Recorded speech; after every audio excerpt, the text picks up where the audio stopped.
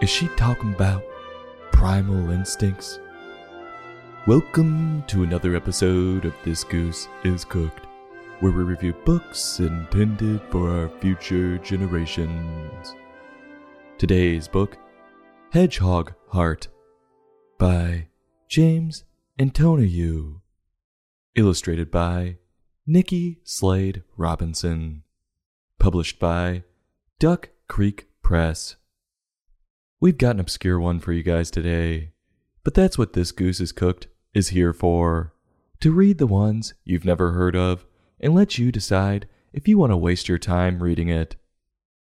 The Hedgehog Heart is a read that follows a little girl as she explains to us, the readers, how different people express their love using various animals as metaphors.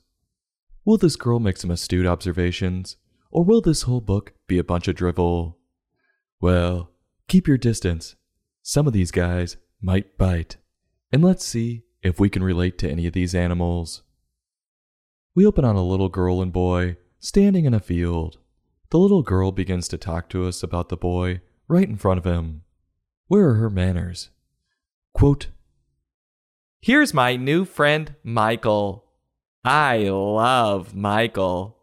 His heart reminds me of something, but I don't know what."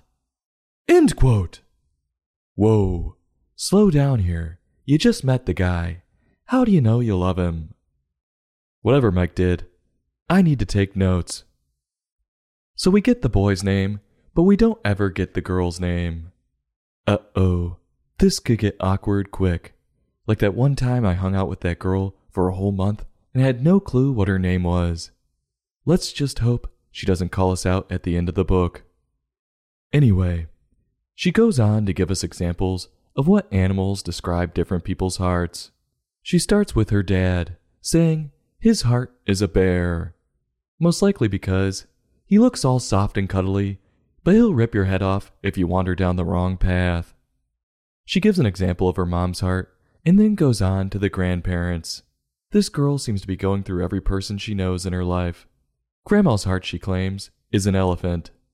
I would assume that would have to do with Grandma eating a few too many cookies in her old age. Or could it be that Grandma smothers her too much, and it feels like an elephant is sitting on her chest? On to Grandpa's heart, and she says it's a cat, probably because he smells like the inside of a kitty litter box. If you're wondering if this is the whole book, yup, it is. So gear up, sit back, because I've got a hell of a lot more one-liners for you. Now the girl says, quote, "Mr. Wilson's heart is a falcon." End quote. Who the hell is Mr. Wilson? Doesn't she know to stay away from strange men? Quote, "Keeping the whole class safe in the nest." End quote. Whew, that clears up a lot. He's her teacher. But why am I still uncomfortable with this one? Is it because he's a falcon and he swoops in and loves your child, and before you can catch him, he's gone? Yeah, I think that's what it is. She continues with her aunt's heart, and then her sister's, saying her sister's heart is a bird. And this has to be because she shits on her all the time. The girl goes on to talk about a Bebe's heart, who I'm assuming is another sister. At this point, it seems she's made it through everyone she knows in her life, so her outlandish but amusing rant is over, right? Wrong. She just goes on to some people. What does she mean, some people? How the hell am I supposed to know? But she says these some people's hearts are octopuses. Or is it octopi? No, I think it's octopuses. And this is because some people will grab you and they won't let go as they drag you down with them. Or could it just be that some people are too handsy? I don't know. I'm so confused. I don't even know who we're talking about. Okay, good. This girl found a few more relatives. She says her cousin is a monkey because she is, quote, cheeky. End quote. Girl must do a lot of twerking. And we're back to the guy we're talking about, right in front of his face. Yep, It's Mike. The girl, I wish she gave us her name, tells us to guess what Mike's heart is.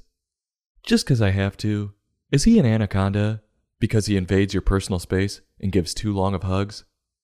Apparently not.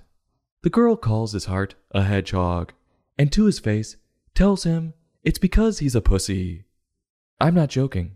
She says a hedgehog sits in a fetal position because it's scared. But finally it'll open up to her, which apparently Mike did. Yeah. I had this all wrong. It's not Mike making the moves. This girl is thirsty. And the story ends on the girl telling us her heart animal is a lion. So she's a Leo. I could see that. Or is this a threat? Telling Mike, let me love you, but if I can't have you, no one can. Mike might want to back away slowly. What a moral, showing us the different ways people show love. I think some ex-girlfriends need to read this book. Sorry, my heart is a slug, because I do nothing and there's not much going on with my personality. Maybe someday someone will understand my heart animal. James wrote a nice brisk read. It was simple and quite repetitive, but he got his point across and didn't get overly cheesy, I might add. Which this one definitely could have. He probably could have cut out a person or two, and or given us the girl's name, but I might be nitpicking. As for Nikki's pictures, they didn't wow me, being mainly in 2D, but her use of bright bold colors on each page to give distinction to each animal was a nice touch. If you're like me and just don't think people understand your heart and how you show love, give this to those who are close to you. So on a scale from 1 to 5, I'll give this book a hard 3. I'll have a heapin' helpin'. This goose is cooked. Join us next time for another in-depth book review.